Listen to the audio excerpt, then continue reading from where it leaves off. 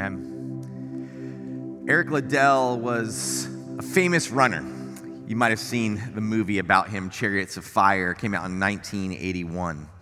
He's this famous runner, incredible, gifted athlete. He was actually a missionary kid in China. Then as a British guy, he goes to run in the 1924 Olympics.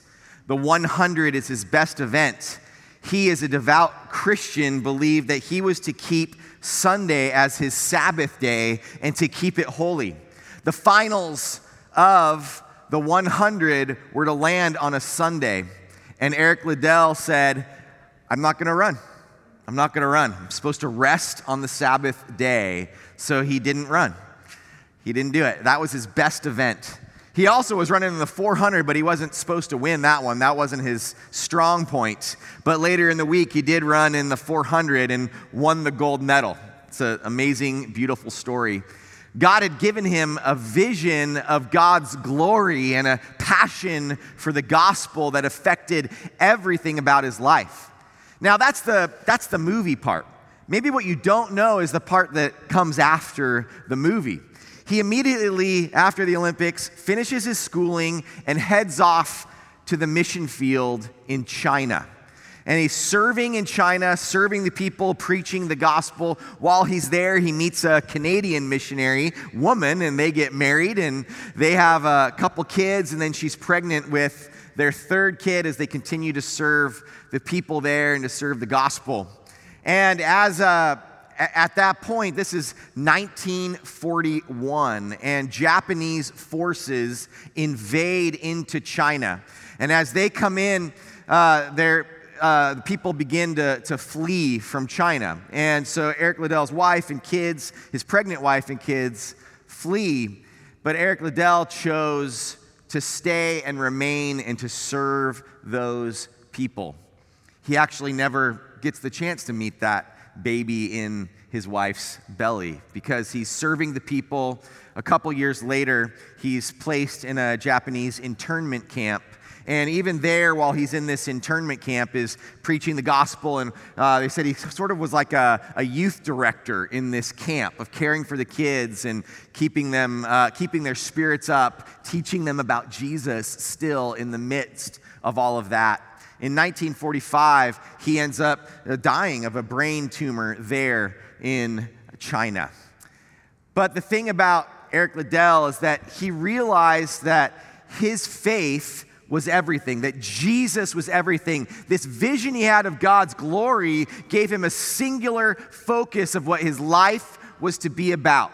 And that was to serve God, that it was all worth the risk. And even here then today, as we get into this passage in 2 Timothy 8, that has these three words. These were three words that Eric Liddell was willing to say, I am willing. Lord, I am willing to follow you. I am willing to serve you. I am willing to go to the ends of the earth, and I'm willing to even serve to the point of risking my death for you, God. And so I just want that to kind of inspire and inform us as we head into this passage in 2 Timothy 2. We read it earlier as a congregation. I encourage you to turn to it now, as that's where our focus will be today. So 2 Timothy 2, verse 8, I'm reading from the New Living Translation today. Always remember that Jesus Christ, a descendant of King David, was raised from the dead. This is the good news I preach. So remember here again, okay, Paul in prison, writing to Timothy, this younger pastor he's mentoring and preparing and helping along the way. He says, always remember this is the thing. Always remember that Jesus Christ, a descendant of King David, was raised from the dead. This is the good news I preach. And because I preach this good news, I am suffering and have been chained like a criminal. But the word of God cannot be chained. So I am willing, hear those words, so I am willing to endure anything if it will bring salvation and eternal glory in Christ Jesus to those God has chosen. This is a trustworthy saying. And here are the words of that ancient hymn, if we die with him, we will also live with him. If we endure hardship, we will reign with him. If we deny him, he will deny us. If we are unfaithful, he remains faithful, for he cannot deny who he is. Powerful, powerful passage, I believe, here that we are blessed to be able to read and to receive. And I hope just even the reading of this passage is starting to stir something in you, that God is starting to speak to you through his word. I am willing. I am willing. And so let's look into just kind of this first verse a little bit more of just always remember, this core part, always remember, Jesus Christ, descendant of King David, was risen from the dead. He's raised from the dead. This is the good news I preach. So here's the deal. Jesus is alive. That's the gospel. That's the good news. That's the core. That's what it's all about. That we recognize and know that we are people who have sinned. We are people who belong in the garden, walking in the presence of the Father, but sin entered the world through us, through man. And then, as God has seen all of that, God sent his very Son to live on this earth as this perfect human being, fully God, while also being fully man. And he lived that perfect life we couldn't live. And so we all were due this penalty of death. We all were due this penalty of hell and separation from God. But God said, I send my Son. And he lived that perfect life, and willingly, Jesus said, I am willing. And he even said, Lord, not my will, but your will be done. I'm going to completely pattern my life. Even Jesus in this world patterned his life after the will of the Father. And so we follow that same pattern, right? And so Jesus said, I'm willing to go upon the cross to die there. But he did not stay dead. He was buried, and on the third day, he rose again. Jesus is alive. That's the good news we preach. We preach that good news because Jesus came to life again in power over sin and death. So let's remind ourselves that that is the core. And even here, when it says King David's descendant, it's reminding us that he is of this royal line. It's reminding us that of his actual humanness, that he's part of this human line while being fully God at the same time. And it's an important thing to remember. But we remember that the resurrection is the key. Lots of people die. People don't come back to life again. Jesus came back to life in power. And so let that kind of inform the rest of this, right? Let that affect you and how you live and how you consider the rest of this. This is all after the resurrection. So then the next verse says, and because I preach this good news, I'm suffering and have been chained like a criminal. I think there was a lot of different ways that people were talking about Jesus and talking about the gospel. We've talked about some different heresies that were happening in that time of where he wasn't actually human. He wasn't actually of flesh. And it's not a gospel of grace. It is a gospel of works. There were all these heresies going around. But Paul saying, no. This is a gospel of grace. This is a gospel of resurrection power. And this is the good news I preach. And because of that, I'm being chained. Now, another kind of interesting point just to know is, the way they would speak of the Roman emperor was even his birth was called a gospel. The account of his birth was called a gospel, or there was good news preached of the emperor's birth. And so when you would preach this good news or this gospel of Jesus, his birth, life, death, and resurrection, you were speaking against the Roman Empire, which is another reason why he's chained like a criminal. Okay? So we think about this whole part that the good news is worth the risk. The good news is worth the risk even of imprisonment, even of chains, that we're willing to suffer. We're willing to go through whatever it takes. I'm just astounded by accounts of what's been happening over the last maybe decade in the Middle East with Muslim people receiving Christ. And you have to think about how God's work and movement in the Middle East amongst people who are in a culture where you can lose your very life for going against your religion, then your Muslim upbringing and tradition, and if you receive Christ, it's a really big deal. And there's even a cool book by Tom and Joanne Doyle called Women Who Risk. And you think about people who have to, like, you think about anybody within a Muslim country who want to follow Jesus, but especially women, as they are having the gospel presented to them. And in the book, they talk about any time that they are presenting Jesus to someone, talking to someone, and someone is engaged and interested in this. Yes, I want to know more. I want to follow this Jesus that you're speaking of. They said they always ask them two questions.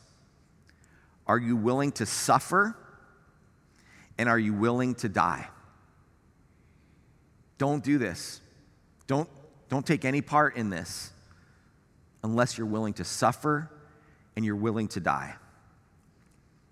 I don't know if those are two questions we're going to ask at VBS in a few weeks, right? Like, I just don't know if that's kind of the world that we live in when we're talking about following Jesus. It's not the experience that the kids are going to have at Hume Lake probably when they go off to camp this summer and they're hearing about Jesus and having an opportunity to receive Christ. We live in a different kind of place where we're not encountering that same kind of risk. We have risk, but man, can you just imagine what that would be like to live in that culture, and people still are choosing to follow Jesus. And it's happening in huge numbers, incredible ways. And even when, and I talk about this, but I love these stories of where even in places that the gospel cannot be preached, that people are having visions and dreams of a man in white that is appearing to them, that is Esau, that is Jesus. And they ask people about, like, who is this man in white that I'm seeing in these dreams? And they begin to tell them about Jesus, and they said, yes, that's him. And so God is moving, and people are receiving Christ, but it's a difficult challenge. So is it worth the risk?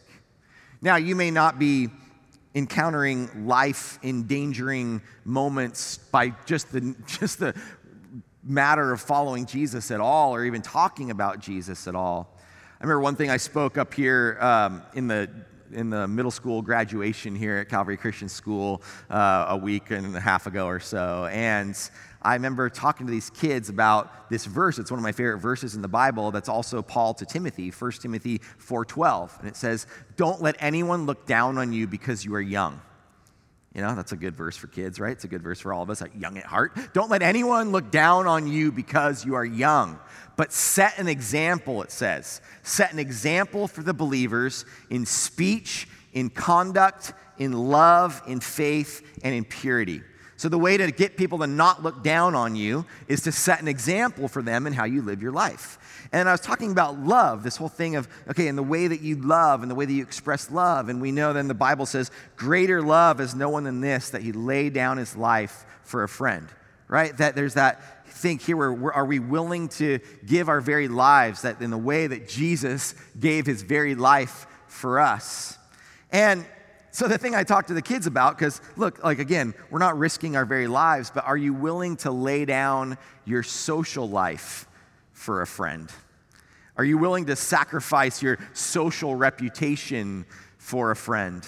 Are you willing to say, God, I'm willing to say, Lord, I don't care what people think about me or how I'm treated at work or at school or with my family members. Like, Jesus is what matters. I am willing to risk the way that people look at me and think about me. I'm willing to lay down my social life for you, Lord. Because a lot of times we're not even willing to do that. That's the struggle. We're not at risk of losing our very lives, but we're still unwilling to risk our social lives for the gospel as it becomes increasingly more and more unpopular to be a follower of Jesus in this world. Now, partially because people have modeled what it means to be a follower of Jesus, I think, in ways that are antithetical to who Jesus is. But we need to be living out the way of Jesus, but proclaiming the name of Jesus to a world that needs him desperately. We're willing to lay that down. Now, so there is a risk. There's a risk for all of us, whether we're in the Middle East, whether we're a missionary overseas, whether we're here, working a job, whether we're going to school, living in Orange County, all of that, right? Like there's risks for all of us, different things that we will all experience. But what I want you to know is that Paul says, I am in prison and I am in chains because of the gospel that I preach. But the word of God cannot be chained. Amen? Come on, the word of God cannot be stopped. God can't be stopped. And that's why even in places in the Middle East where the gospel is not able to be proclaimed out loud and publicly all over the place, that's why God appears to people in visions and dreams, because the word of God cannot be stopped. And that is why we follow a God who is powerful beyond anything we will do. It's not imprisoned, it's not stopped, it's an unstoppable force. This whole thing of Christianity, if it was not a movement of God himself, it would have been crushed centuries ago. Just utterly crushed centuries ago. But the Roman Empire can't stop it, right? It becoming part, under Constantine, of it becoming part of like just what everybody was forced to do, even that kind of thing couldn't stop it. That COVID can't stop it. Our governments can't stop it. Persecution can't stop it.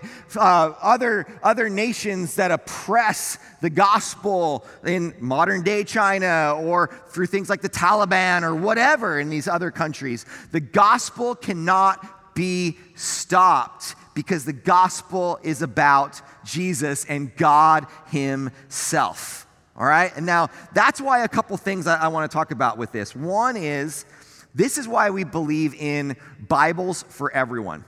Okay, so part of our mission strategy, we talk about reaching Europe as a strategy because we've seen the 1040 window moving into Europe, and also Europe's a very lost and dark place.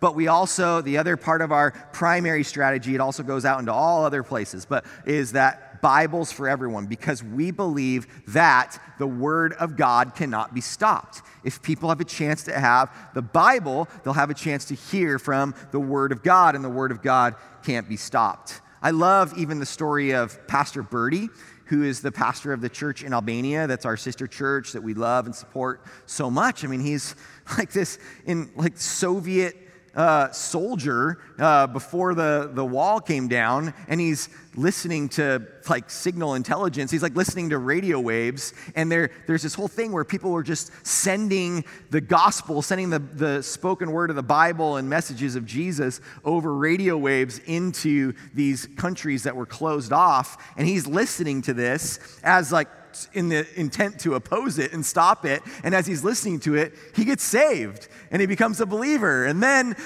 as the end of communism comes and Albania is able to be more free in that way, he then plants a church and starts this awesome movement. Like, the word of God cannot be stopped.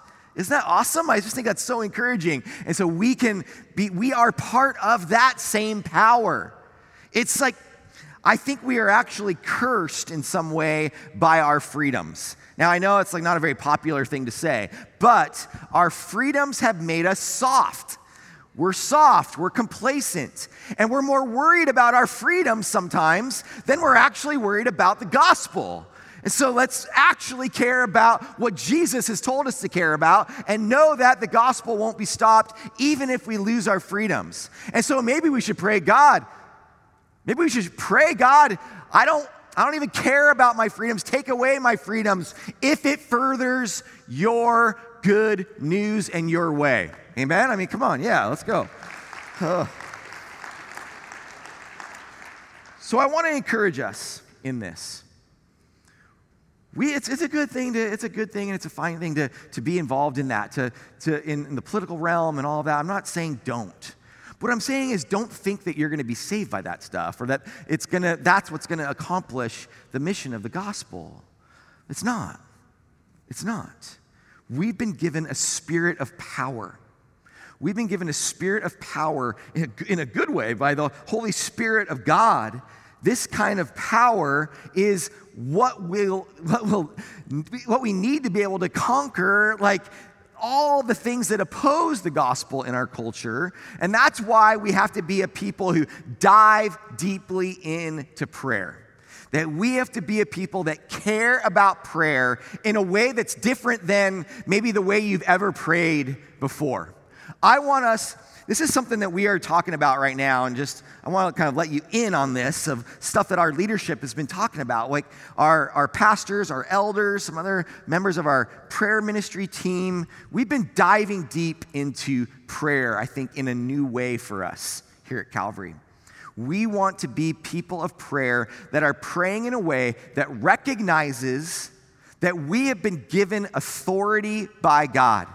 Jesus says, I give you authority in me to go out and to make disciples of all nations. And so when we pray, we want to be people who pray boldly, bold, declarative prayers, crying out to our God who has said, you can approach my throne room with confidence, he says. Come to him with confidence. We are in utter submission and awe and respect and reverence to our God, but we come before him with bold, declarative prayers saying, God, work in our church, work in our community, work in my friends, work in my school, work in my office, work in our country and our world. May your name be made great. May your Holy Spirit work in power in these places. And we cry out to a holy God, believing that he will work his wonders so that people will know the name of Jesus. And so we are crying out to him with fervent prayer in a new way. And we're also trying to listen to God in a new way. We've been gathering we've done a couple, with elders, and we've gathered with staff every couple weeks, where we're just stopping and meeting together and listening. God, what do you want us to do? And we'll be still and listen, and then we'll pause and we'll share what is God saying to you in this time, and we'll share that. We'll kind of find some alignment in how we're sharing these things, and we'll go back into prayer and listening, and then we'll share a little bit more, and we'll go back into prayer and listening. And God is speaking, and God is guiding, and we want to rely on his Spirit. Because I'll tell you this, we in our own power can be stopped. We can be. And maybe we have been. Because we've been trusting in our smarts or our programs or our intelligence or our works or whatever that is. But the power of God cannot be stopped. The word of God cannot be stopped. Are we trusting in ourselves, or are we trusting in God's power? And so I want to encourage you in your life, in whatever you have going. We all come in here with stuff. We've got things we're really excited about. We've got things we're grieving. We've got things we're anxious about. We have all sorts of things that we're coming in here with. We have people in our life that we desperately hope would know Jesus, that we probably even deep down, I know I have this issue in my own self, issues deep down with people that I know and love that I think I doubt that God will ever save them, right? And we need to come before God with confidence and power and just total trust and say, God, we need your power to be moving. And that's what we want to be as a church that is about the power of God, not the power of us. And so I want to invite you into that kind of life of prayer, praying more, praying boldly, praying often, praying with this kind of confidence that he says that we should approach him with. Because, you think about Paul here as he's writing these words, and Paul had a transformative experience with God, right? Paul's on the road to Damascus. Paul is struck by God, this white light that blinds him. God's working in him. Paul has this transformative experience then, even as he's okay, I'm in, right? And God begins to shape him, and he spends time with Jesus himself. And Paul's life was radically changed. And so because of that, then, he is bold and preaching the gospel no matter what happens to him. And he's all of these writings that he has for the church to be living out this true gospel. And so I want us to consider, what has been my experience with God? When was my life changed? How was my life changed? And now, because of how my life was changed, how will I then live my life differently because of that? And so for you to consider, how has your life been changed? And maybe it's even, God, I pray that you would work in me, Lord, that your Holy Spirit would change me. Asking him to make himself more present in your life. But it's kind of like anything. If you want to hear from someone, you got to shut your mouth and start listening sometimes, okay? And so we want to be able to listen to what God will do in us and change us. And then out of that, we'll live our life differently in a way that's saying, hey, is there anything else that's even worth risking anything for other than Jesus? No, because God cannot be stopped. Now, we get into this last chunk here, and this is where we'll see these three words. It says, so I am willing. Because God's word cannot be stopped, so I am willing to endure anything if it will bring salvation and eternal glory in Christ Jesus. That's where he gets to this final point where he says these words, I am willing. Are you willing to say those three words? I am willing. Let's say it together. I am willing. I am willing. And then it goes through to the rest of that little part with that, as Ron said, it's like became an ancient hymn of sorts. If we die with him, we will also live with him. So he's like, hey, this is worth the risk. Because if we die with him, we will live with him in eternal glory. If we endure hardship, we will reign with him. If we deny him, he will deny us. Now, what I want you to understand about that part is really it's not about making a mistake because that's the next part, if we're unfaithful, right? Sometimes we're unfaithful and we make a mistake in life or we sin. But he also says, but denial is different. Really, when it says, if we deny him, he will deny us, that's really God saying, okay, I'll give you what you want, right? That God's not forcing anyone into his kingdom. He invites, he offers a free gift. And so denial is okay, I understand that. We can still falter and fail and be faithless, but that utter denial and rejection is honored by God, okay? Then it says, if we are unfaithful, he remains faithful, for he cannot deny who he is. We will sin, we will falter, and God remains faithful to us.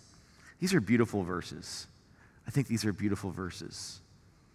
These are also very challenging verses if you actually want to take them to heart in your life. That's what I want us to do, is actually take all of this book to heart in our lives. That's the whole point, right? Is that we take the very word of God and we do spend time, I want us to know, we do spend time listening to God in prayer, but you've also got this entire book filled with the out loud voice of God to you.